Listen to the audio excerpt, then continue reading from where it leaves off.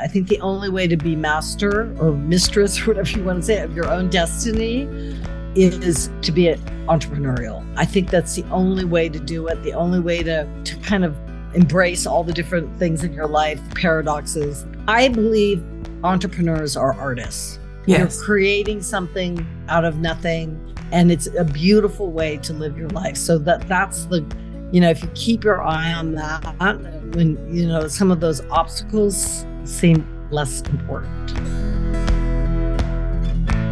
Welcome to the Cash Flow Lifestyle Podcast. My name is Susan Crichton, and my guest today is Sue Rice. So Sue is a marketing strategist, professional copywriter, and international communications expert who currently runs an agency that specializes in story-based email marketing. She's well known for her legendary writing expertise, public speaking skills, and out-of-the-box thinking. A native Californian and Stanford University graduate, she worked at Ogilvy and Mather, and I presume that's where you got your nickname, was it? That's exactly where I got the nickname. In New York City, very exciting, and then was the communication director for BBDO Europe in Paris before starting her own agency. She's recently published Tiny Thunder, Irresistible Messaging for an Overwhelmed World, which I'm sure we'll talk about, a book about how to use the art of metaphoric storytelling to persuasively share your message. So, very exciting life, seems like to me. New York, Paris, now living in France, working for Ogilvy Mather. Sounds fantastic. Do you want to sort of tell us a little bit about your journey so far and any stories? Sure. Oh, I've got lots of stories. So thank you so much for having me. That's the first thing I'd like to say. I really appreciate it. Yeah. So I feel like when I think back on my journey, it's funny because, sometimes it's easier to look back to see the threads, right? Yes. But there are a couple of threads that have always been there. One is my deep and sort of everlasting love of words, which started really, really young. I can remember when I learned how to read and I was just like, oh my gosh, this is complete and total magic. I've always been, and at one point, when I think I had an IQ test when I was in second grade or something, and they called my parents and they said they'd never seen anyone with sort of these verbal skills. So I think it was like something I was genetically wired, right? It wasn't like it was something I was born with. No, definitely. If you can remember from when you started reading, I can't remember when I started reading at all. Oh, I still feel that magic. And so that was one of the threads. The other thread was always a wanderlust.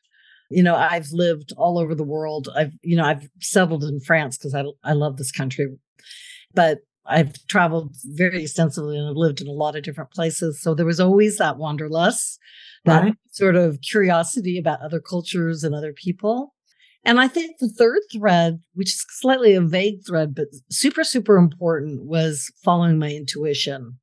Okay. And that kind of, I honed that skill. I think that you hone that skill as you move forward in life. Yes. But it's never, every time I haven't listened to my intuition, I've regretted it. Yes. But most of the time it's guided me, right? So, I was a city girl. I grew up just south of San Francisco, and then I lived in Washington, D.C., then New York, then Paris, etc. And now I find myself, I have an apartment in Paris, but the bulk of my time is spent out in the French countryside, which is like kind of the last place I would have thought I would have ended up. Okay. But we bought this house that I'm speaking from right now, as a weekend home, and I can only say this is a love affair. I have a love affair with my house. I get that because I've got a love affair. I've got a flat, and I've got a love affair with my flat too. Yes, and and I wouldn't have I had been writing it out on a paper as a goal, this would not have been what, No, but, and I can remember when I first moved down here full time, I'm like, I'm going to die. I have to be in a city. But after about 6 months, I'm like, this is kind of great. And of course, with technology, you really can have the best of both worlds. Like I talk to many, many different people from many different nations every single day. I have a really rich professional life, but I also have the freedom of living in the countryside. So it's really the best of both worlds. I mean, I think that's probably the fourth thread, which is, I think to really live a rich life, you have to embrace the power of paradox, right? Yes. Because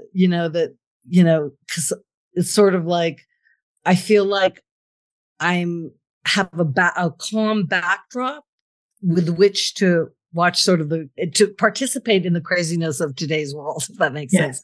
So so those are sort of the threads I would say that kind of mark my particular journey. Okay. What sort of lessons would you because a lot of my listeners are SMEs, small businesses, maybe starting up, maybe being there for a little while. What sort of lessons would you say to them that they maybe need to take notice of as they're starting up?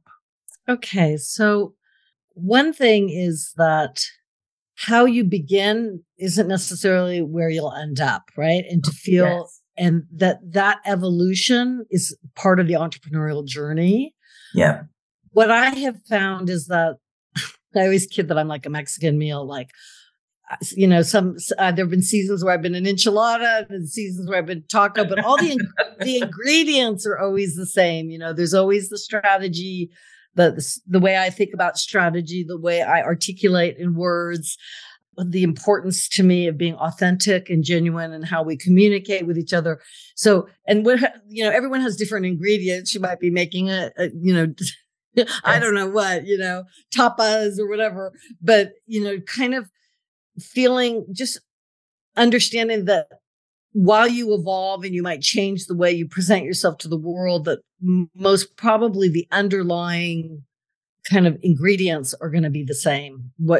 So you need to kind of define what it is you're good at and then be a little bit open to how that might be presented to the world. That would be one thing. And the second thing that I would say for sure is, you really, to be an entrepreneur, to do your own business, you really have to, your middle name needs to be perseverance.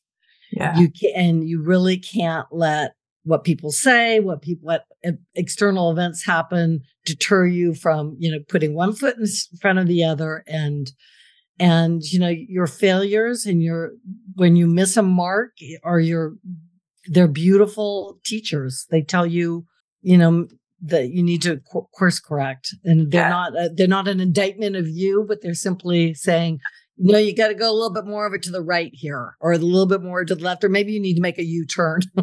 Yeah. And those lessons, those failures happen even when you think you're established, don't they? Oh, they happen all the time. It's like, there's, both my daughters are now entrepreneurs and have started their own companies. And it's funny because, some of the challenges that they have, starting up are the same challenges I still have. But I think as you move along, you get more used to it. It's like kind of shocking at the beginning. Oh my God, someone said this. Yeah. But as you take it in your stride a little bit more, the more you do. But the challenges are never leave, ever. No, I agree. They never, ever leave. Yeah. And the third thing, you said there was going to be a third thing. Or is there not? No, I think that's those are the two biggest things that I would say are lessons that I've learned. The fact that you evolve and how you present yourself to the world can change pretty considerably. There are seasons. Yes. Right. And also it's not just what the outside world wants. It's also what you want and how you want to present yourself and what you want to do. So just, I would be really be gentle and compassionate with yourself on that, I guess is what I would say. You definitely evolve in a business sense. That's for sure. Because I think when you start up, you're all wide-eyed and everything's going to be fantastic. And really, you get a bit of a surprise that it's not like that. But if I could say on sort of on a more positive note, I feel like I really believe this really strongly. I think the only way to be master or mistress, or whatever you want to say, of your own destiny is to be entrepreneurial. I think that's the only way to do it. The only way to kind of embrace all the different things in your life, the paradoxes, the different, to me, it's a beautiful, I believe entrepreneurs are artists. Yes. You're creating something out of nothing. And it's a beautiful way to live your life. So that's the, if you keep your eye on that, when, some of those obstacles seem less important. Yeah. And they're definitely different from other people. I think you need to have that certain something to go into business and to stay in business. Because I get a lot of clients that start business and then say to me, no, this isn't for me. And I think, well, that's a good lesson. They've learned that it's not for them. Yeah. I think I know a lot of people, they'd like to be next to an entrepreneur. Yes. And supporting them. Yes. And you know what? That's a really, really important role too. Yeah, of course it is. And that's what entrepreneurs need. They need the people round about them so that they can be what they want to be and that they know that there's people behind them supporting them. That's right. I think that's important.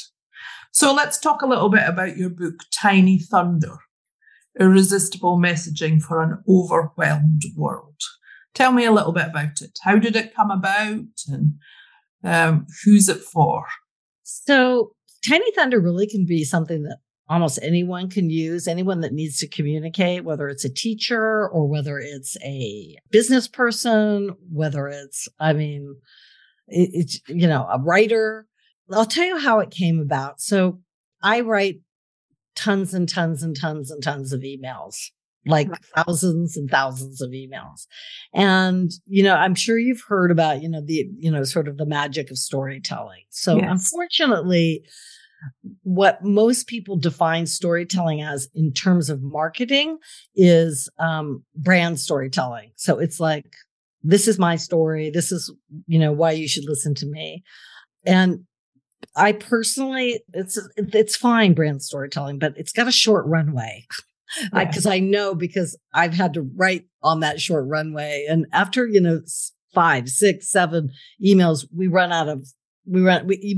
can only repeat that story so many times unless you're, like a Sarah Blakely or something, right? Yeah. And I would think people would get fed up listening to it or reading it. Well, but also the problem with it is the spirit of it, for me, isn't exactly in alignment with how I want to communicate with people, because I don't, I always like to talk about how, when you go to a dinner party, you don't want to be sitting next to the person who's like, let me tell you about myself.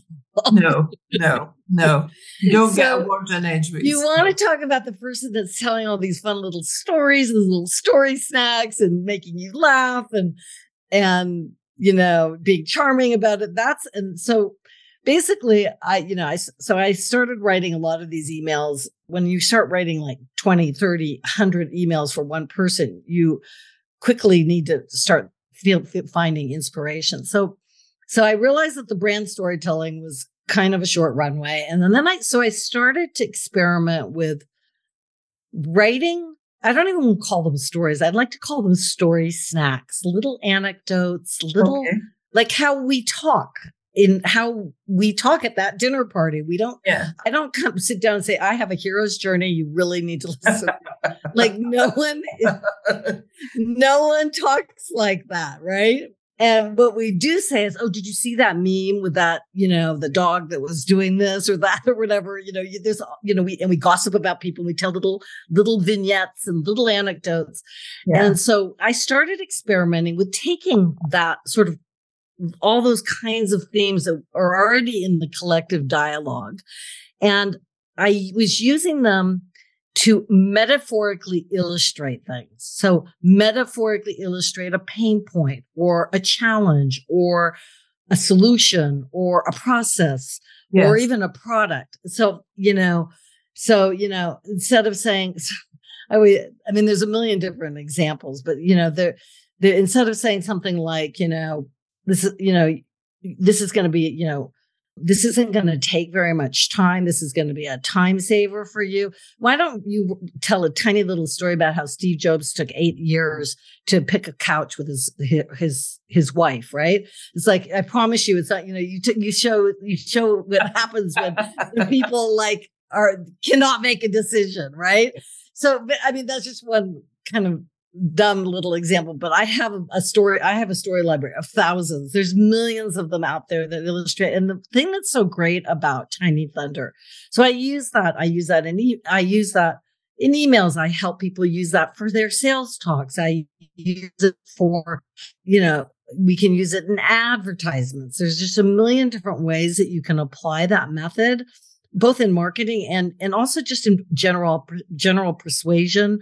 And also when you try to share a difficult idea, yes, you bring in, or something that's a new idea, you bring it back to something that people know, right? And that people can relate to. One of the great metaphoric storytellers was Steve Jobs, right? Yes. He would say things like, instead of going into all the features of what the iPod was, he says it's like having 1,000 songs in your pocket. That's a metaphoric story snack, right? Yes. So anyone can get that. So that's basically, so the book is about that, but also, so it's a technique, it's a framework that you can use to communicate, but I also think it's larger than that. I think it's a philosophy, because it's about raising the bar of how we communicate, using little stories, joining the collective dialogue versus interrupting it, kind of putting the bar up a little bit, because I feel like it's getting worse and worse. You can go into your inbox and everything sounds and looks the same, no matter what industry is trying to, and all that we're templated out, we're burnt out with, sort of same old techniques. And so what's so great about Tiny Thunder is how you would use it, how I would use it, or how the next person would use it is completely different. It's a lovely technique that's really easy and makes marketing fun again, I might add. But it's how the stories that you pick are not going to be the ones I pick. And we can talk about your personal life. You can talk about movies that you watch. You can talk about music that you listen to, memes that you've read. It just, it's endless, really. Yeah. And that runway is infinite. Yes. Because we are storytellers, right? So, because everything happens to us. If you sit and think about it, what happened last week, you can find a story there, and then you can relate it to your business somehow. Absolutely everything. It's just, from how you're cooking to how everything. It just goes on and on when you start. And once you start sort of exercising that muscle, you see Tiny Thunder everywhere. Yeah. So tell us a little bit where Tiny Thunder came from, the expression Tiny Thunder. So I'm actually not really sure how. I was just trying to think of, something that created a noise. And so but then I just put, and thunder was one of the things that I thought of. And then I thought, but it's just, they're little tiny morsels. They're not, they could be one line. They could be one statistic. They could be one. Yes. So that's why I put the word tiny in front of it. I suppose tiny and but Tiny Thunder is a metaphoric story, which is why the reason I did it, I could have said, combining stories and metaphor, but Tiny Thunder in and of itself is a metaphoric story, right? Yeah. So tiny stories build up to a thunder. Right. That's right. Yeah. Right. Yeah. Get that. Well, also at the beginning of the book, at the very beginning, the intro, I do a quote again from Steve Jobs, he was saying, he was instructing when he did the Apple 1984 ad, which is a really famous ad, right?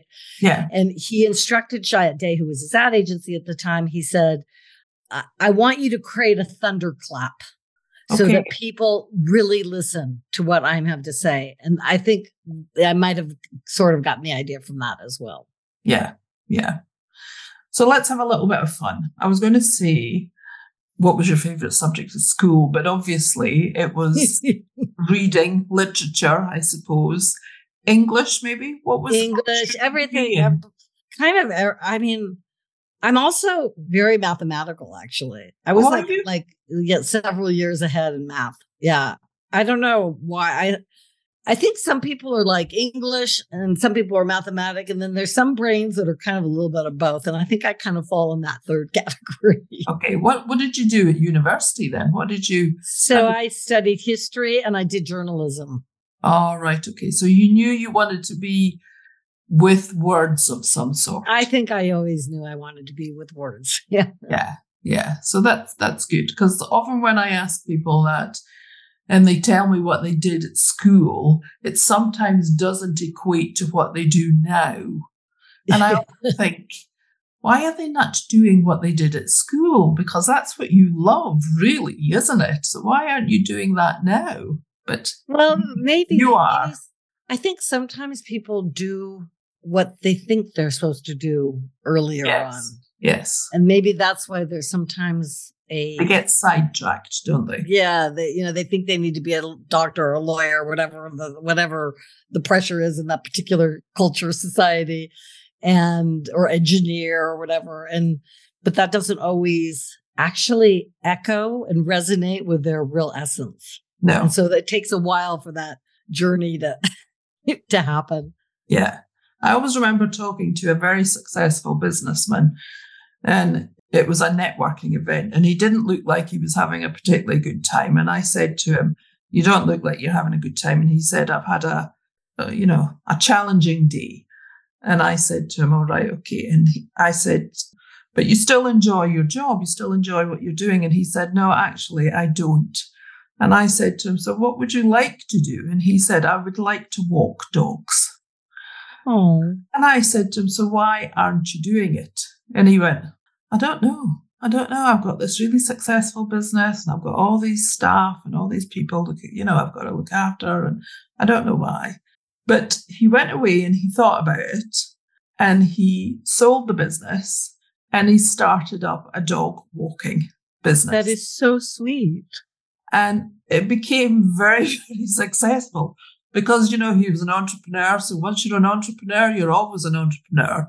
But he ended up doing what he wanted to do, which was walk dogs. That's fantastic. I like walking dogs. By the way, that's one of my great passions and great threads in my life, which I failed to mention at the beginning. Is walking dogs. Having dogs. Yeah. Dogs. Walking, sitting, hugging. I have 2 St. Bernards sitting in the room with me, and in the next room over, I have a Great Dane. I like them really big. So you like them big. I used to have horses here, and then I just traded them. I traded them for like really, really big dogs. Well, we got our first dog in lockdown. We got her the week before lockdown started. What kind? She's a cockapoo. So she's quite small. She's not big. And I'd never had a dog before. I had cats before that. And I didn't know what on earth I had let myself in for. But now I absolutely love her to bits. She was a puppy? She was a puppy. Yeah, the puppies are... Mm-hmm. Yeah. They're a bit tough. Yeah. If someone had knocked on the door 6 weeks in and had said to me... You would have just said... Yes, take her. Take her. I've had enough.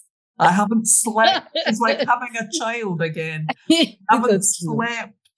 She's whittling and pooping everywhere. Yeah, the puppies are a bit challenging, shall we say. Yeah. But no, I love her to bits now. So do you have a hobby? I have many hobbies. I mean, I'm very athletic. I love to ski. I ride bikes through the French countryside almost daily, except for when it's really cold or rainy. That sounds good. I listen to jazz. I have lots. I love opera. So yeah. Wow. Lots of hobbies. Okay. And do you have a favorite movie or a TV show? Something that is a comfort for you. So if you're feeling like, you know what, it's horrible outside, I just want to sit down and watch something, this is what I'm going to watch. Oh my gosh, there's so many movies I love. I think probably I like some. I love some of the old classics. Like I love Casablanca. I love the sort of the old that old sort of world of the 40s and 50s film industry. There's something about it. Like I love things like hat boxes, like things you would never see anymore. You know, that just have a romantic bent to them. Bent to that time. Yeah, but there's a lot of things that like I love. There's some really great storytelling film. Like I love The Godfather. I love so 1, 2, or 3. You like them all? Do you like 1, 2, 3? I didn't like 3. I like 1 and 2. All right. Okay. Yeah, I think that's what most people. I kind of dropped off on the 3. Yeah. I don't think I was alone on that. No, I was going to say I think a lot. But the 2 was good. 1 was brilliant. Yeah, 1 was brilliant. And it was good as well. Yeah, 2 was good too. Yeah, he does a good film, doesn't he? Yeah. And do you have a superpower? Huh. Well, my children. This will be interesting. Always kid that I am a medium. Like very, very, very like dozens and dozens of time I'll talk about someone that I haven't seen for like 15 years and they call the next day, or it happens all the time. So I'm the same. Yeah. I've got a little bit of, and I always remember my mother was very much like that as well. And when she was dying, I said to her, so we need to set up some sort of sign so that I know that it's you. So if there is something, in the afterlife, you've got to be able to communicate with me, but it has to be something that is only that we know about. So she said to me, okay, every time you see a butterfly, it'll be me. And I said, right, okay, fair enough. Because you don't see a lot of butterflies in Scotland, actually, but you don't see a lot of butterflies in the city centre in Aberdeen. So I said to her, right, okay, fair enough. And then when she sort of passed, I've got 3 sisters. So there was the 4 of us clearing out her flat.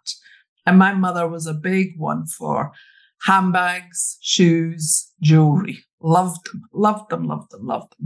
So my boys were in the attic throwing down handbags after handbag. And whoever's sister was, at the bottom would catch a handbag and would have a look through the handbag and then sort of say, does anybody want it? Okay, we're going to sell it or we're going to give it a charity or whatever. And they threw down this really old brown handbag to me. And I opened it up and a butterfly flew out. I know. Isn't that amazing? Absolutely amazing. And she's turned up. I'm going to get upset. She's turned up in various times in my life since she's died. And I've just thought. I believe in that butterfly thing. My husband passed. Okay. 2 years ago in August 2021, he had lots of illnesses. We never see butterflies here. Yeah. Like never. And there was a butterfly. And I keep seeing the butterfly. I actually believe the butterfly is a reincarnation. Yeah. I believe it. He's fluttering around the house. Yes. Well, my mum's turned up in lots of places. In fact, I was having a conversation with my oldest son. She always seems to turn up when my oldest son's about. And I was having a conversation. We were sitting in the garden and I was saying to my oldest son, Stuart, I haven't seen my mum for ages. I'm getting quite upset because I haven't seen her for ages. And lo and behold, this butterfly appeared. And I went, she's only come for you, She hasn't come for me. That's very funny. That's funny. So your superpower is a medium. That's quite good. I'd say that's the thing that people. It's slightly undercut after 2 pregnancies, but when I was in high school, they said I had a photographic memory. Wow. I had a really, really, really strong memory. Wow. Like, sadly for the people around me, because I don't forget what anyone says or anything. But my clients like it because I keep things in. Yes, that I can see that would be good for clients, but it's good for wouldn't be so business. good if you were a friend. And you were a going, boyfriend actually, no, you didn't say that. You said this. I remember. Yes. It's funny that. Yeah. So do you ever feel, talking about your book, do you ever feel overwhelmed? To be honest, Yep. my honest answer is no.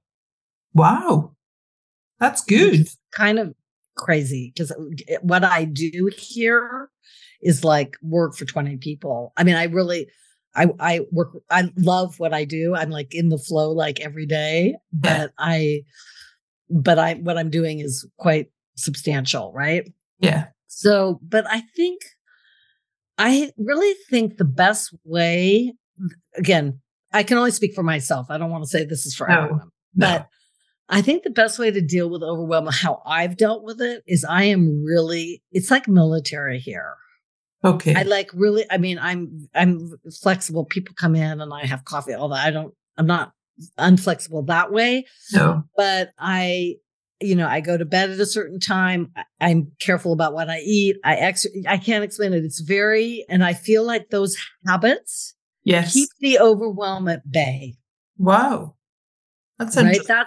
That's the way and also, like I said, I've chosen this lifestyle because it's completely stress-free. I'm like living in this beautiful nature, in this beautiful countryside. And so, yeah, so I feel like the environment that you set up, and it's going to be different, and the preferences are going to be different by person, obviously. Yeah. But the habits can really, really, really help, getting good sleep, all the, like really basic stuff, which sounds a bit boring. But, I did a strategy once for Salomon skis. They were one of my clients a few years back. And the strategy was about how there's freedom and discipline, like when we're talking about skiing and all that. And I really believe that. I think that there is real tremendous freedom in discipline. People think discipline is a straitjacket. It's actually, in my opinion, the opposite. No, that's really interesting. So if people want to get in touch with you, how do we get in touch with you? So you could you can go to my website, which is SueRice.com, or you can also I'll give my email. It's Sue@SueRice.com. I'm pretty open book, and I talk to people if you need help, if you want to reach out, if you want to find out how we can work together. There's, I do workshops for people. I do, one of my specialties is helping people with LinkedIn. Okay. Because, and so if people are interested in that, they can talk to me.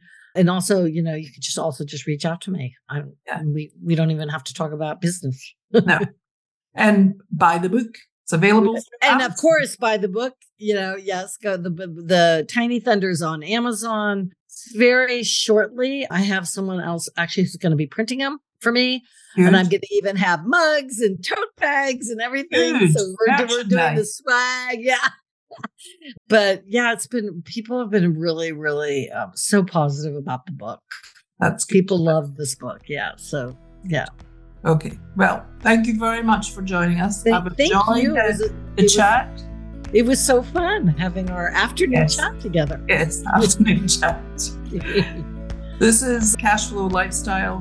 My name's Susan Crichton, and my guest today was Sue Rice. Thanks for joining us. Bye.